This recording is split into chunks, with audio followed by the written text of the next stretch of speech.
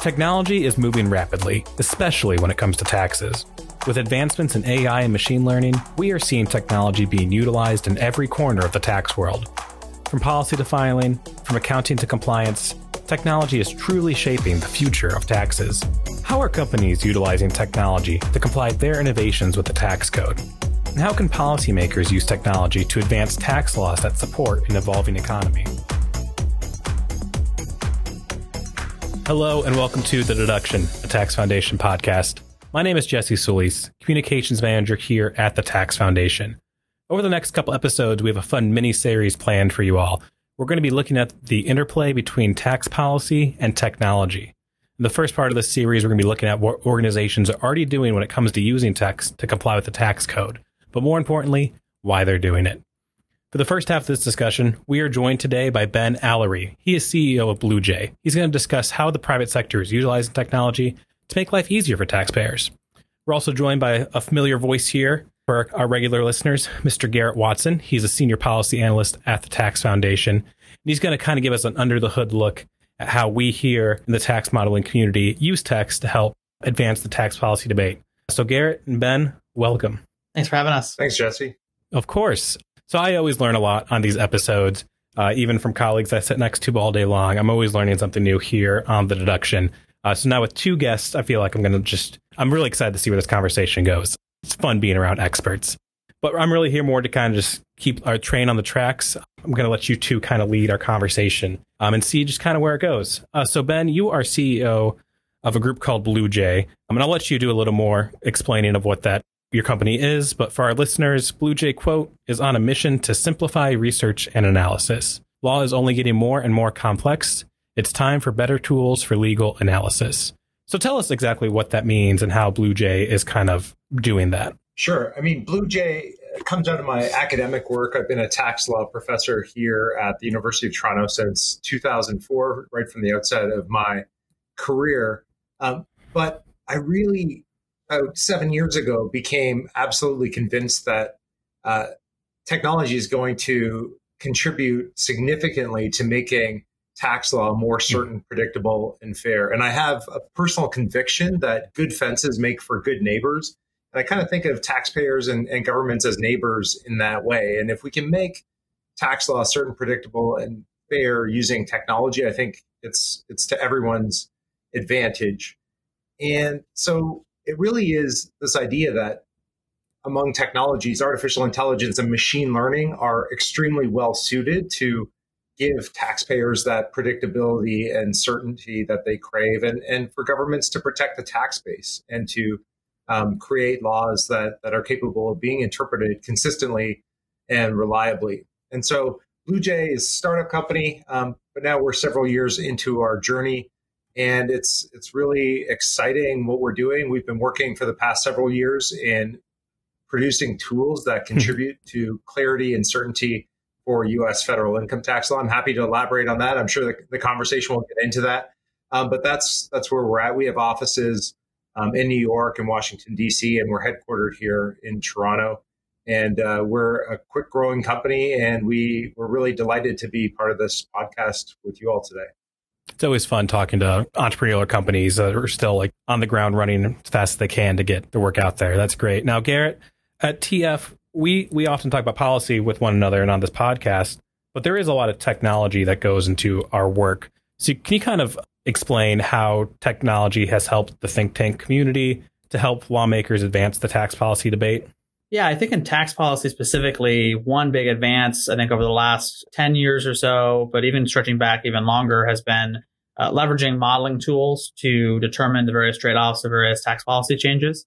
So very much like what was just discussed about the legal field and all the complexity and uncertainty that surrounds businesses that are trying to navigate the law, there's a lot of uncertainty and lack of clarity for policymakers and other taxpayers and other folks about what tax policy changes may mean for them, what it may mean for federal revenue, the economy, the distribution of incomes, the various things we care about when we think about tax policy proposals at the policy level.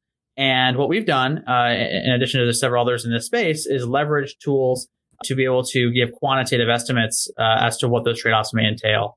So we've used a tax model that can produce estimates of how any given change will impact the economy, will impact taxpayers by using basically a giant TurboTax is one way to think about it, which takes an anonymized taxpayer information, a sample of it, to determine how a tax policy change may impact the economy writ large. And we've also leveraged publicly available data to effectively simulate what will happen to the economy under various assumptions. And while it gets quite complicated in the details, communication is still a really important part of it. An important part of technology, both for Tax Foundation and I'm sure for BlueJay too, is being able to make sure any solution is understandable and legible for everyday users who are looking to solve concrete problems in their lives. And that's an important part of the story whenever we talk about the role of technology and its applications to everyday folks. So if we were to kind of take a tax law through its journey, a lawmaker proposes a policy. We here at the Tax Foundation will take that policy, we run it through our model to say what its economic outcome would be. Hopefully, if we're doing our work right, it helps influence debate of whether it's good or bad policy. But then it's up to policymakers to decide how to implement it or when to implement it. That happens, but there's a lot of work that needs to be done for not taxpayers just to follow the law, but to comply with it. And if it is something that's supposed to be advantageous, take advantage of it. So Ben, what's your process, or how are you guys using technology for tax compliance and administration? What's BlueJay doing to help your clients and those people in the private sector just comply with the tax code, which seems to be like an ever-changing thing? Yeah, it really is an ever-changing thing. One of the insights behind what we're doing at BlueJay is that machine learning and artificial intelligence are fundamentally prediction technologies. Tax compliance and tax interpretation by taxpayers, by their advisors, is also fundamentally a prediction game, because you're trying to predict what does the tax law as it's written actually require of us in our complex, messy, real life circumstances. What is tax law requiring of us as taxpayers to do? How do I comply? How do I best comply given my situation and how I'm going to want to optimize my tax situation?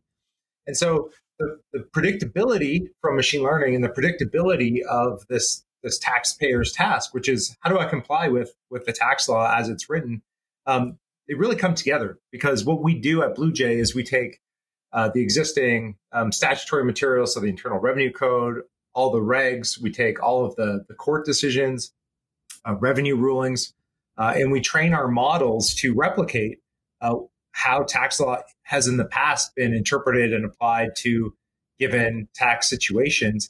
And then we create machine learning models that allow individual taxpayers, their advisors, to get predictions about how a new set of facts and circumstances would be decided in a given area of tax law. And so this is actually hugely helpful in getting predictability, certainty, and fairness in like these messy situations that might otherwise be very difficult to analyze. I think we're going to get into this in a little bit. But one example that's really available and salient is worker classification. So if I'm a small business, I'm looking to hire someone, and I want them to work fairly casually for me. It's not going to be a full-time, like regular employment gig, but there's some aspects of it that I'm going to want to control the work that the worker's doing. I'm going to be afraid that if I hire this person as an independent contractor, the IRS may disagree and say, no, this worker's actually an employee with all that entails in terms of a compliance burden. And so I'm in a tough spot, because getting certainty about that is going to be very, very challenging for me. I mean, if you Google this, you'll end up on one of the IRS's pages. They talk about, I'm looking at it right now on my screen. They get into, here are the common law rules, and they're broken down into behavioral factors and financial factors and the type of the relationship. And then they say, if it's still unclear whether a worker's an employee or an independent contractor, guess what? You can file a form SS8 and you can get a ruling, but be aware that it may take 6 months or longer to get that ruling from the IRS based on the facts and circumstances.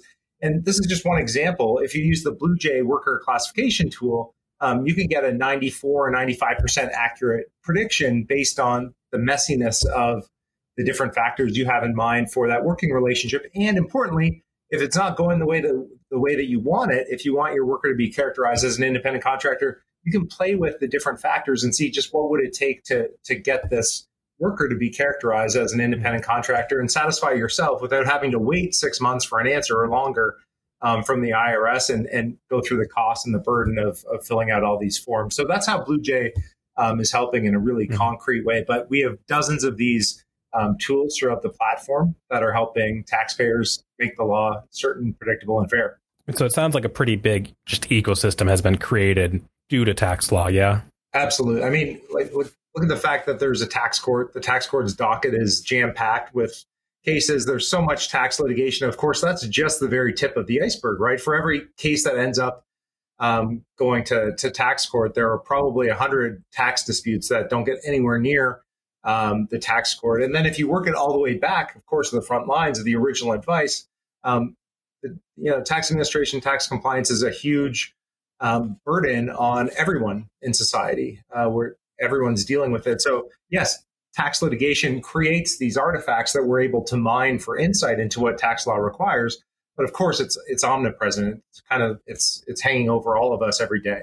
And Garrett, so we here at Tax Foundation use technology to help advance this debate. But what kind of challenges still persist? We've been writing tax laws for hundreds of years. Microsoft Excel definitely wasn't around in the 1700s, and Python wasn't around in the 1800s. So what challenges are we kind of still facing as Tax Foundation or the Congressional Budget Office as we use technology to help with this debate? Yeah, I think there's actually a really comparable sort of market niche as it relates to our work that was just outlined in BlueJay's work, which is that similar to clients in the private sector who are dealing with uncertainty and often long delays for decisions about the status of various business decisions with respect to their tax situation or worker classification problems. There is also uncertainty and delays for getting revenue estimates from the official scorekeepers in Congress, right? Policymakers and their staff at that level have a lot of ideas to turn maybe their campaign promises, maybe their big ideas that they wanted to take when they were elected and convert that into bill text. And they really want to understand what are the trade-offs. If you have an idea that's going to reduce federal revenue, you've got to change the distribution of taxes. Really important to get those numbers right. And unfortunately, because CBO and JCT are dealing with a lot of demands on their time, that can take a long time, similar to the way that the tax courts, when it comes to administration and dealing with legal uncertainty, are also overwhelmed. What that means is we have a similar niche where we are trying to help not just policymakers and staff, but also the media, everyday taxpayers understand in a much more sort of dynamic and quick fashion what these various trade-offs are, using commonly accepted best practices in modeling. And of course, with that comes, I think, some longstanding challenges on communication, right? No modeling sits in the abstract. No modeling tells a story on its own. It has to be paired with good, solid analysis, right? And the assumptions have to be made really clear. And you have to support that modeling with all of the work that we're doing here at the Tax Foundation so that folks can put those results in context. And that's really important that none of this exists in a vacuum. But that doesn't mean that there's opportunities, I think, in the future to continue to work with, of course, the official scorekeepers, because they still serve a really important role here, and ensuring that in a world that's increasingly partisan and politicizing everything, that we maintain credibility and good faith work in this modeling, because that's what it's really meant to do, right? Is provide at least one layer of accountability for where we're determining what the trade-offs are when thinking about any policy. And that's something we take really seriously here at Tax Foundation. Yeah. And so in theory, lawmakers pass laws to provide for the common good. So every tax law that comes to the books, there, in theory, is a good intent behind it. But Ben, can you kind of talk us through some examples maybe of where there's like a well-intended policy, but administering it or having to comply with it almost takes away its benefits for the workers or for the company? Oh, gosh. I mean, we could be here for the rest of the afternoon. I think just talking about these examples, we have so much experience with these at BlueJay. We already talked a little bit about worker classification. This is a classic line drawing exercise. But virtually every tax policy is going to involve these kinds of definitional questions. Is something a this or a that? Is it income or is it capital? Is it debt versus equity is another example that comes up all the time. Does the economic substance doctrine apply or not to this transaction? You come up with, you hire some really super clever advisors and they've come up with some unexpected, collection of tax provisions that they're going to, navigate themselves through, and it comes out with a really nice looking tax result for the taxpayer. Is this the place where the economic substance doctrine is going to apply or not? And of course, let's talk about the economic substance doctrine, right? So this is something that was created by the courts for the longest time, and it was left as a judicial anti-avoidance rule, and the courts kept developing it over the years, and then it was codified a number of years ago. And the hope was that this codification would serve to make more clear when and where the economic substance doctrine is going to apply. We had some split amongst the circuits about how the economic substance doctrine was being interpreted and applied, and is it objective? Is it subjective? And it was felt like it was serving a useful purpose, but it wasn't clear enough to provide that predictability and fairness for taxpayers. And so efforts were made to codify it. Of course, even the codification now has led to even further questions and interpretations about the codification of the economic substance doctrine. There are hundreds and hundreds of these cases involving the economic substance doctrine. At Blue Jay, what we've done is we've collected the hundreds of economic substance doctrine cases, pinned down the key facts and circumstances that courts are attending to when they are doing an economic substance doctrine analysis.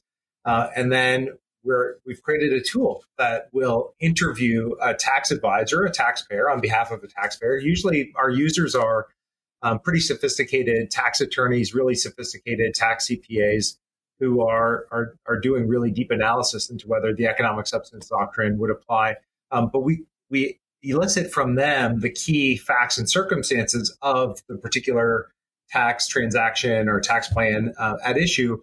And by asking, 2 dozen to 3 dozen questions about the situation, we'll have enough data from them to be able to make a really great prediction about whether a court, if a court agreed with all of those characterizations of the facts and circumstances, with whether or not the economic substance doctrine would apply to that particular taxpayer's situation. And we're getting this right with 96% accuracy, which is really, really high compared to the attitude of a lot of taxpayers and their advisors, which is, well, the economic substance doctrine can be a bit of a wild card, a bit of a crapshoot. You don't know if it's really going to apply or not.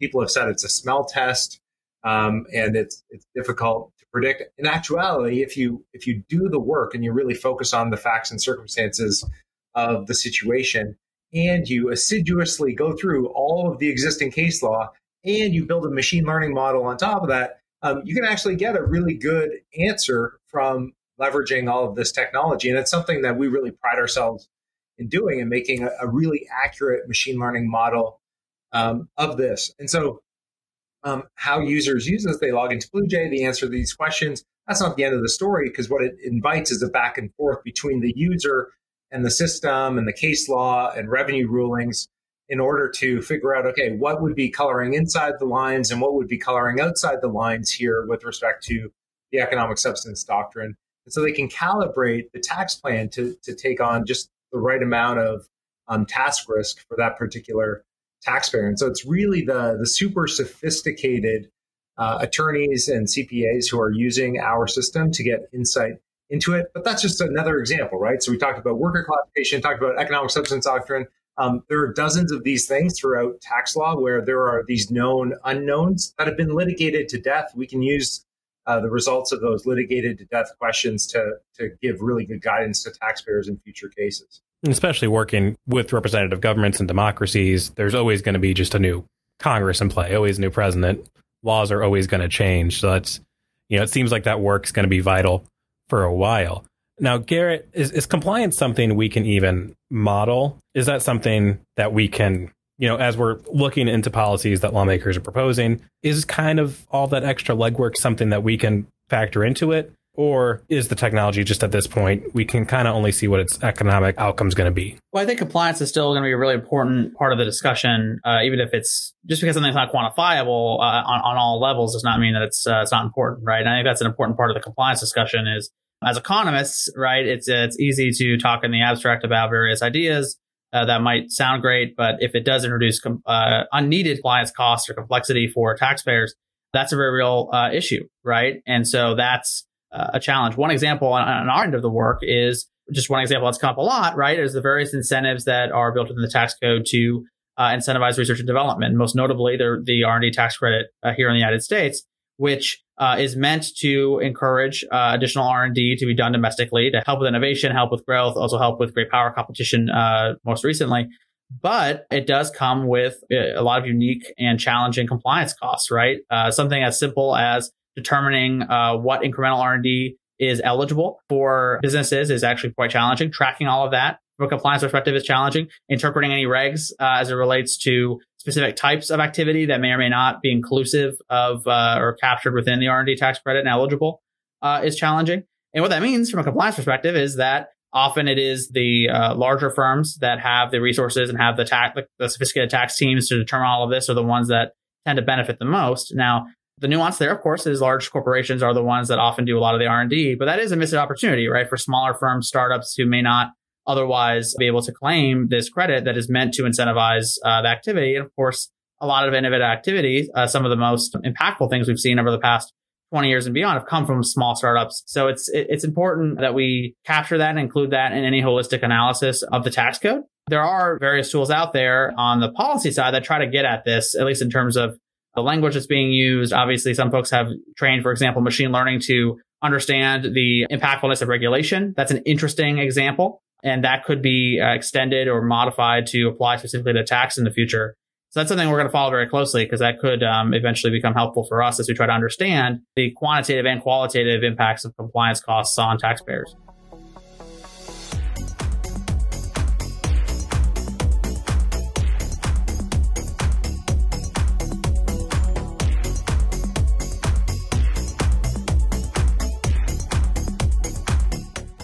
All right, welcome back.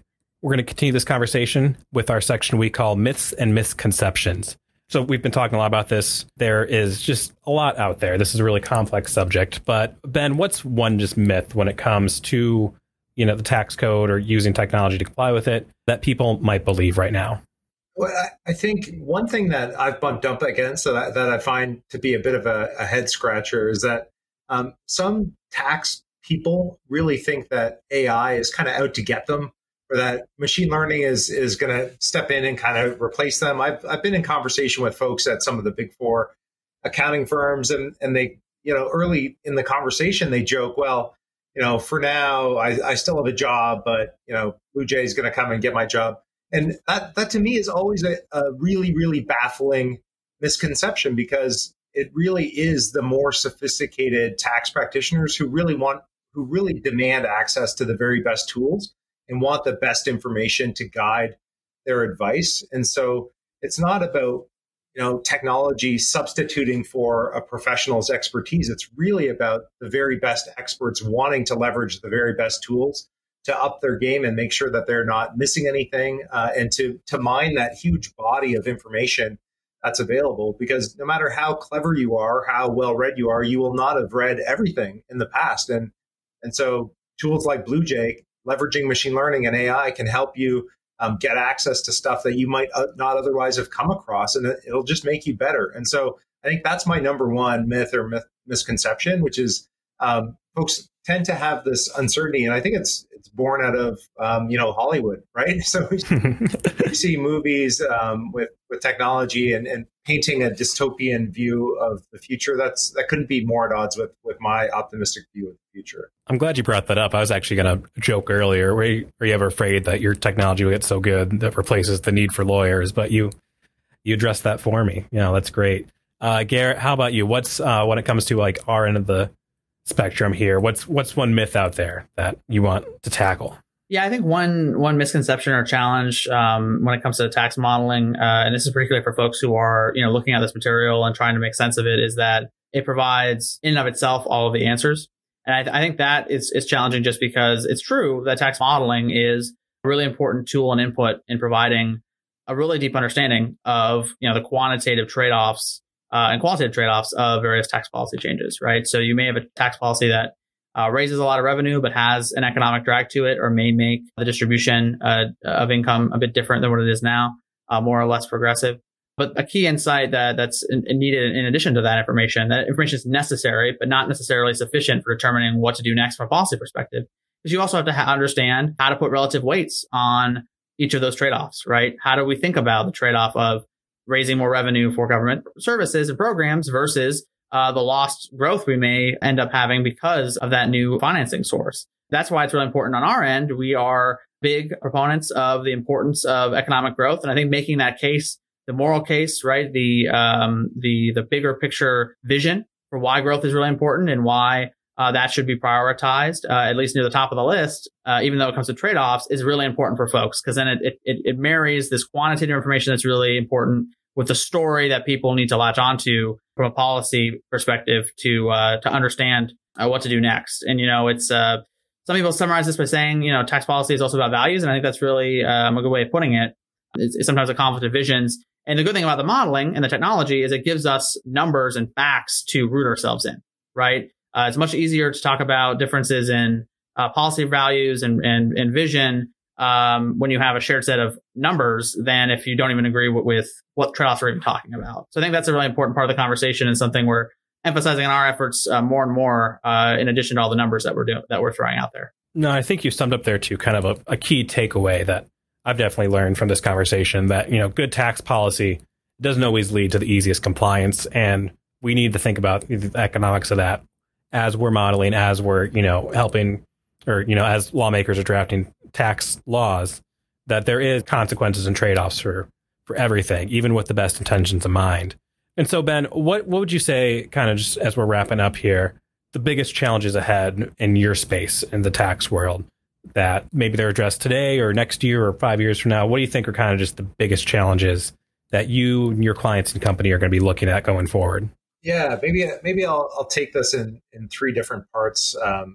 Something about the product, something about our people, and then if folks want to keep tabs on what BluJay is doing in the years ahead, where they can keep an eye on us. So on the people side, we just hired Ben Willis, who is really well known for his column that he had for years in Tax Notes called Willis Weighs In. So Ben Willis is working with us as our director for U.S. tax. He's helping us to steer the product direction. And we just hired another person from the IRS who's been a branch chief until recently in corporate at the IRS. She's starting with us next week, so really excited about new people. In terms of the product, we are working on our diagramming solution. So one of the things that we've learned is when folks are interacting with BluJay, they want to describe a often very complex situation.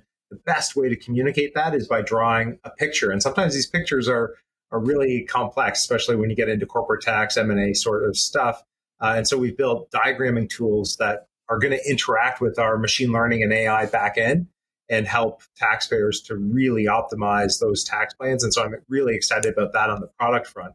In terms of how to keep track of what BluJay is up to, we've got a monthly column in Tax Notes called BluJay Predicts, where we take apart either a pending appeal or a case that's just been filed with the tax court. And we basically unpack it statistically using machine learning and AI. And so if folks want to follow the BluJay story, I invite them to take a look at that column. They all get posted publicly. They become publicly available after a few weeks after they appear in Tax Notes. So no charge there. And if folks want to learn more, I'd invite them to go to BluJay.com. It's BLUEJ, just the letter J.com, and they can learn a whole lot more about BluJay. I think you guys are all doing very important work. That's something we're going to be keeping tabs on, and I hope others do as well. Garrett, what's coming up here next at the Tax Foundation? Well, of course, here on the federal team, we have been closely monitoring any federal tax developments that have been happening on the Hill this summer. And that's taken some twists and turns, of course, over the last few weeks. But we are continuing to monitor that closely because we think that could have a big impacts on taxpayers if the Build Back Better discussions are revived. In addition to that, we are expecting continued discussion on incentives on research and development and innovation on the Hill, and that's something that we are continuing to monitor and explore, and particularly the status of being able to fully and immediately deduct R&D expenses, which switched over to 5-year amortization this year. That might be included in this discussion. We'll see. As well, of course, turning to near the end of the year, we have a lot of discussions about tax extenders and sort of end of year tax items that we're wrapping up. And the other thing, in cooperation with our global team, is we're still watching what's going on in the OECD. There's a lot of tax discussions happening there, a lot of technical things going on there, particularly on the corporate side. That's going to keep us really busy. And we have a few exciting, I think, modeling projects coming up, including some efforts to try to make our model more broadly accessible to folks, be able to see with their own eyes how the model is working. So excited to provide more details in the future, and I'm sure it'll be an exciting time in modeling over the next coming months. It really is a busy time for the tax policy world, and I appreciate both of you so much for taking the time to come here today, have this discussion about the interplay between technology and tax policy. Ben, Garrett, thank you. Hope you both have a good day. Thanks, Jesse. Thank you. The Deduction is produced by Dan Carbajal. To learn more about the Tax Foundation and the Deduction, visit us online at taxfoundation.org/podcasts. You can also follow us on Twitter, Facebook, or LinkedIn at Tax Foundation, as well as on Twitter at DeductionPod. Thank you, and we'll see you next time on The Deduction.